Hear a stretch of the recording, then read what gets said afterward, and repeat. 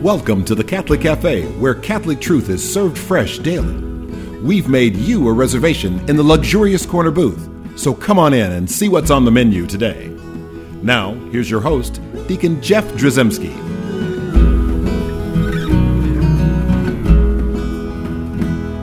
Greetings and welcome to the Catholic Cafe. I'm Deacon Jeff, sitting in the luxurious corner booth of the Catholic Cafe. I'm sitting here with Ziggy Rodriguez. That's me. The Zigmeister.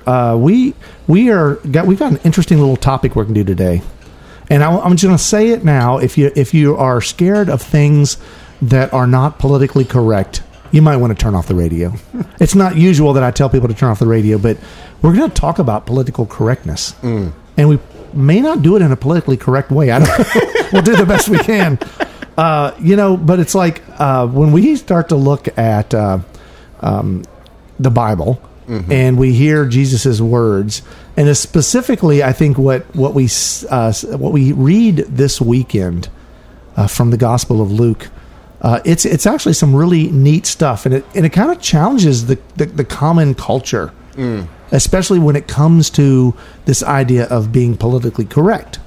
Right, so we kind of want to just talk about that. But first, let's lead with this gospel here. Let's read from Luke chapter 12, and it says this: Jesus said to his disciples, "I have come to set the earth on fire, and how I wish it were already blazing. There is a baptism with which I must be baptized, and how great is my anguish until it is accomplished. Do you think that I have come to establish peace on earth? No, I tell you, but rather division. From now on, a household of 5 will be divided, 3 against 2 and 2 against 3. A father will be divided against his son, and a son against his father, a mother against her daughter, and a daughter against her mother, a mother-in-law against her daughter-in-law, and a daughter-in-law against her mother-in-law."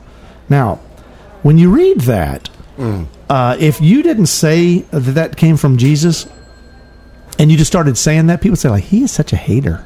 Right. You know, this doesn't seem to flow nicely with, I think, what we all talk about being good to boys and girls and treating everyone with respect and all those things.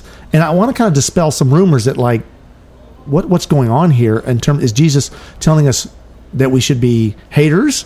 Right. Right? But obviously the answer to that is no, by the way, just before we start getting emails. Jesus is not telling us to hate. Absolutely not. And we should always be respectful of others.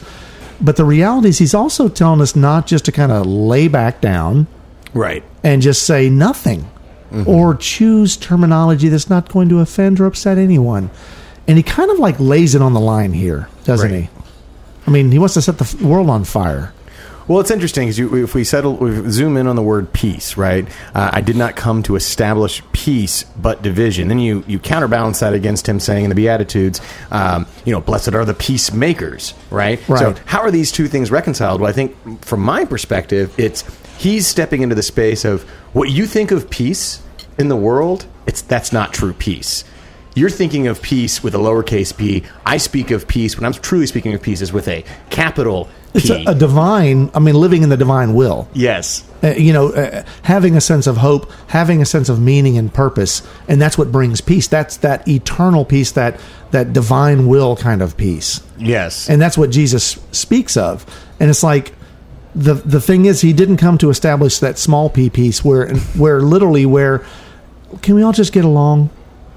Well, St. Augustine, I think, addresses the small p piece and the problem of it in a very interesting way, where he says, this is a paraphrase. I'm not an expert in Latin or Augustine, but he said that no one desires war.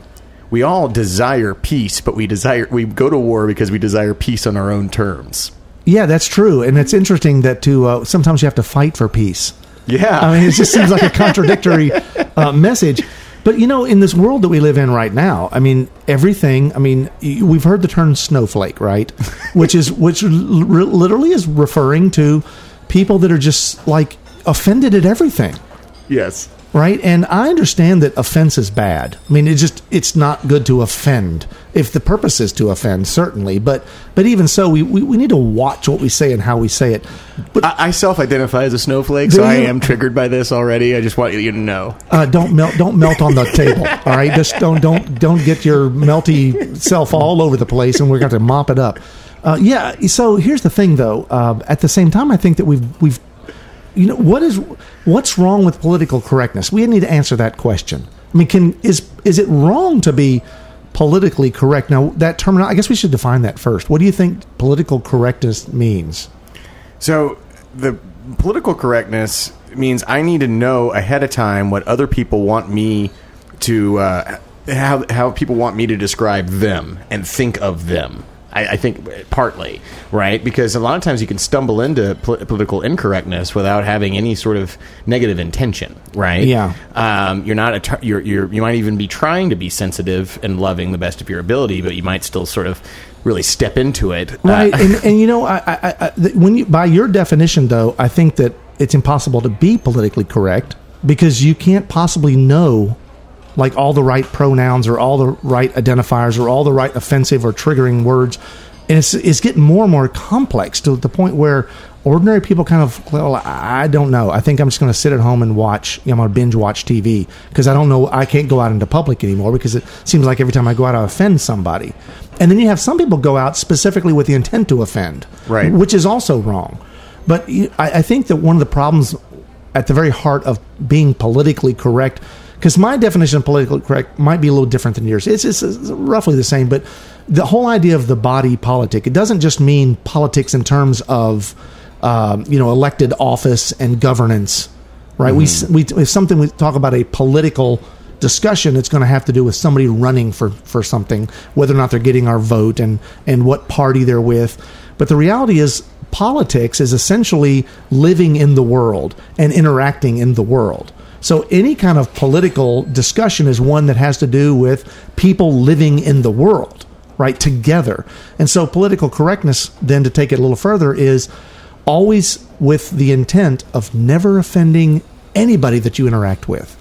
Right. And once upon a time, when it first began, there was a shorter list of a shorter checklist for what it would require to be politically correct, right? Yeah. There were certain groups that needed we needed to have a revision in the way in which we speak about this group or this group or this group, and in like the early 90s, for instance, you had a shift from what we now call the African American population. Once upon a time, it was perfectly normal to call them the black population. Right, and so we know that and see, this is where I want to talk about is because there is a balance, right, and some things change. Yeah, things used to be a certain way. Well, they're not that way anymore. Right, and so political correctness can lead us into all kinds of trouble if we try to look back at the past and go like, well, that wasn't politically correct. Well, back then it may have been, right, but it's certainly not today. And so there is a happy balance between staying true to seeing everyone else's human dignity and their right to live, their right to exist, and how much they're made in the image and likeness of God, and treating everyone that way. But at the same time, not trying to offend anyone, but then not trying to go bend over backward and to the point where you it's like I don't know if I'm offending anybody anymore at all. You get confused easily. So I think the main shift that we've seen since the early 90s into today is a philosophical shift where there's really an emphasis on sort of a form of existentialism has kind of become a predominant mode of thinking these days, where I'm the beginning and end of reality. I get to define reality the way I see it. Kind of an extreme version of I think, therefore I am. It's now come to a place of I think, therefore I am, and by extension, I get to define all of reality, that which is outside of me and that which is me, right? But the problem with that, obviously, and I agree with you, but the problem with that is how can all of these realities exist together? Right. It's impossible. Right. Unless all of them that agree in their reality, as long as my reality doesn't offend your reality. Yes. And as long as your reality doesn't offend mine, so we're going to have a mutual non-offending reality community. Right. And it's like, okay, this is crazy because it's impossible. And I think it is actually sort of directly contradicting what Jesus said, or more realistically, Jesus is directly contradicting that concept. Yes. Because in my opinion, one of the problems with if political correctness is the guide and it's like it is the law and it's the only way to live, right? The problem is you'll never discover the truth. Mm-hmm. You'll never know the truth. I mean, it's the age-old question. Like, when I'm prepping couples for marriage, and if the wife says, "Does this make me look fat?" Right. Politically correct. There's no way to answer that. The only way to answer that is, "Oh, honey, you're beautiful, no matter what," which is true. Right. Right. But at the same time, maybe something is not flattering on the other person. Mm-hmm. And how is that going to be shared in a way? And I use the example with you, if we were always politically correct and I had bad breath, I'd never know it. Other than why don't people want to spend time with me? Right, which is, why you'd say instead, Deacon Jeff, you've got alternative breath. Alternative breath. I have alternative breath. What a beautiful gift. It's a plus. And I think that sometimes if our goal is to be politically correct, then our goal is not to seek the truth, whatever it may cost. Well, then the question becomes, so if we've now got an authentic difference here between charity, which is rooted in truth, yes, right, yes, versus political correctness, which is sort of a postmodern version of charity, or claims to be, right? If we're putting those in conversation with one another, let's actually imagine for a second, if I'm sitting across the table from somebody who might have some completely different worldview, an existentialist worldview, that I, as a matter of faith, I'm just not going to be able to see them or see the world in the way that they do, right, and adopt that. How then do we initiate a conversation where they know that they are loved? What can I do to make that possible in that moment, despite this difference of worldview that seems to... You read from Luke chapter 12. You say, "I have come to set the earth on fire. I did not come to bring peace. I came to bring division." That's what you do. That's your opener. It'll be a short conversation. No, that's a great question, and I hope we're going to answer it. But we're not going to answer it in this segment. We're going to answer it when we come back after a break. Before we take that break, I want to remind folks at home we got a great website, thecatholiccafe.com. Also, like us on Facebook and Instagram and Twitter, and share our posts and comment on them. It makes a difference. That's right. We need to have a theme song. It makes a difference, or whatever. Catholic Cafe. It makes a difference. Yeah, let's not do that. Send me an email if you'd like to send me some topics, suggestions. Tell me what's going on in your life. Deacon Jeff at thecatholiccafe.com. And with that, we'll be right back.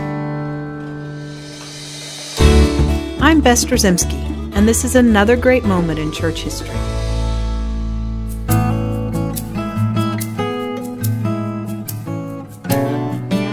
Saint Monica is a North African saint who has inspired millions of Catholics to pray and hope for their family members who have fallen away from or who have never even approached the Church of Christ. She was married at an early age to a man of her parents' choosing. Her spouse was a pagan man with a secure income and an exalted position within the community. Unfortunately, he lacked integrity and basic virtue. He was unfaithful to their marital vows and abusive. A biographer of St. Monica's wrote, "She knew, she saw, but she kept quiet and suffered in silence. She prayed and probably wept, but realized that the religion of the pagans condoned great moral degradation." Like so many women of her time, she had nowhere in the world to turn. So instead, she turned heavenward to the help of the Almighty. And help he did. St. Monica was so well known for her deep inner peace and holiness that she began to counsel other women who had unfaithful and wayward husbands. Because of her great witness to the love of Christ in her own life, her husband eventually renounced sin and became a Christian. He died soon after his conversion and left St. Monica with her children. One of her children was the famous St. Augustine of Hippo, who had completely renounced the Christian faith of his upbringing and was living a dissolute life. The saintly woman prayed, encouraged, and pleaded with her son, like any good mother is apt to do. She followed him from their home in North Africa to Rome, and finally to Milan. St. Monica prayed to God on her son's behalf for many, many years. She never lost hope, and she never stopped praying. After many turbulent years in the lives of both St. Monica and St. Augustine, her prayers were answered. St. Augustine is now one of the greatest and most revered fathers and doctors of the Church. Many of our stories are not as dramatic as St. Monica's or St. Augustine's, but we can all learn from her persistence and filial love. Family and friends have left or avoided the loving arms of the Church for many and various reasons, but they all come back for the same reason, the experience of Christ's powerful love. St. Monica is a great witness to this love of Jesus Christ. Her persistence and gentle patience are a roadmap for our own lives and conversions. St. Monica's feast day is August 27th. I'm Bess Trzymski, and this has been another great moment in church history.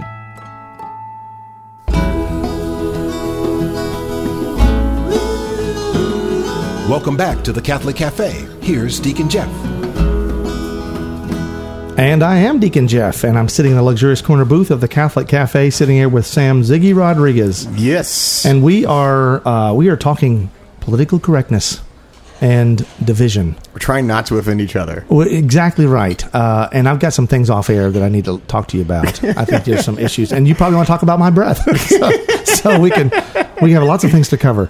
You know, as we're talking about the political correctness, and maybe, you know, I don't want to say political correctness is evil, right, and horrible, because at the heart of it, I think you kind of pointed out, at the heart of political correctness is actually a desire to live in peace and harmony and goodness, right? You live out a form of charity, right? You don't want to necessarily walk in the room and say, "How can I offend you?" Right, which is essentially how can I judge you? How can I, you don't want to do that. And so, but the problem is once we start curtailing any kind of, and I won't say judgment, but I'll say discernment, and try to figure out right from wrong. If we when we tear down those things, well, we get into trouble. And I think that's what Jesus was getting at when he's saying these things. Do you think that I've come to establish peace on the earth? No, I tell you, but rather division, right? And I want to talk about that division for a second before we start talking about how to heal divisions and how to do things in a way that are going to, bring somebody along a path versus make them like in the conversation. It's what's being divided, basically. Yeah. Well, so here's the thing. What does he mean by that when I've come to bring division? And I think, especially when I'm thinking in terms of like political correctness, is the thing that suffers the most, I think, when political correctness is the goal. The thing that suffers potentially is truth. Right. And essentially, I think what Jesus wants us to understand, what our church has always taught, and what we should be professing to each other is truth. Mm-hmm. And truth sometimes is not something that's comfortable for everybody. Right. And so in that way, if Jesus has come for division, basically what he's come to say is like, look, there is sort of a right and a wrong here. There's something right and there's something wrong. There's something good. There's something evil. Right? There is God and there is not God. If people always liked hearing the truth, the Gospels would have, the last act of the Gospels would have gone a little differently, I would say. Probably. Yes, exactly. Jesus probably would not have been hanging on a cross. Right. We love this guy. We could eat popcorn and listen to him forever. Yeah. And the truth is, it was uncomfortable because, all this stuff like love your neighbor and turn the other cheek and things like this, these were not commonly accepted as good ways to do business or to live in community. And the reality is, he came specifically to sort of fulfill the law, to essentially to physically lay it down, his life, but to lay down the law. If he's the fulfillment of the law, his death on the cross is like laying down the law. Right. This is it. This is true. And what I tell you is true, and the truth will set you free. It's all about this. And so the question then becomes, if we don't hear that truth, are we actually doing someone a disservice? Right? If you don't tell me I have bad breath, and that doesn't mean you need to stand up in the front of, you announce it to 3 million people on the radio. Right. That's probably not the best time to do it. But we've just done that. Sorry about that. No, but like you don't want to publicly admonish somebody, but maybe pulling someone aside and say, hey, this is what I think, or this is where I see this, and I'm not saying this in a way because I'm judging you and I think you're less than me. Right. But here's a reality. And Jesus really is saying, there is truth. I mean, one of the questions I get, I work at a high school for part of what I do, and one of the most oft asked questions for me is this a mortal sin? Right. They want to know. They want to know, is this, like, can you tell me the official, is it or is it not? Right. They desire at that age black and white, and they don't want any more of the warm and fuzzy gray. It's like, well, I don't know, Johnny, what do you think? Right. Right. And so as we start to think about like what's happening in politics right now, where nobody can be wrong, well, actually, the most intolerant people are the ones that are yelling for tolerance, right? Mm-hmm. They won't tolerate what they think is what they call intolerance. They won't tolerate. And it becomes this sort of like play on words and these word games. And, and it's like, and that's why, the other reason why I think everyone has to point fingers and start calling everybody a Nazi, no matter who they are. Right? If you disagree with me, then you are a hater, you're a racist, you're a misogynist, you're a Nazi. All these terrible extreme terms, because we don't know how to have a conversation, because we don't want to offend anybody. Right. I mean, so political correctness can actually get us into trouble. Now, we want to balance that, right, to understand that there is something beautiful about charity and about dignity and respect. And so let's go back to so someone's sitting across the table from you. Right. And at that moment, there's a couple of ways you can go, right? Let's say that maybe they're pro-choice, right? And you are pro-life, and it's like, so you could say, well, I believe it's murder, and I think that anybody that kills a baby in the womb is a murderer, and that may be true. It may be what you believe. How are you going to have that conversation in a way, or how are you going to balance the truth with some kind of charity in a way that's not overtly politically correct, where right now, if political correctness became your modus operandi and everything had to be that way, you wouldn't even address that issue with that person because you don't want to offend them. So I've had hard questions from people related to the church teachings that run directly in line with afoul of how they live their life and see reality. And the guiding line from Scripture for me is, we love because God loved us first. Yeah. Right. And so what I oftentimes try to do is I'll say, listen, you know what the church teaches about this in terms of just black and white letter. If anything of that teaching interferes with your ability to receive the truth that God loves you and he's loved you into existence and he wants to know you and he wants an encounter with you and a relationship with you, then let's set that aside for a second. Because that can become an obstacle to the fact that God really wants to spend time with you and get to know you. And if you really surrender to God and give him a chance to enter into your life, and you surrender everything, including your worldviews, and you give him permission to transform you little by little, that's ultimately how we come united to God. Yeah, this is all wonderful. It's never going to work. People are listening to this right now going, that Sam guy's crazy. I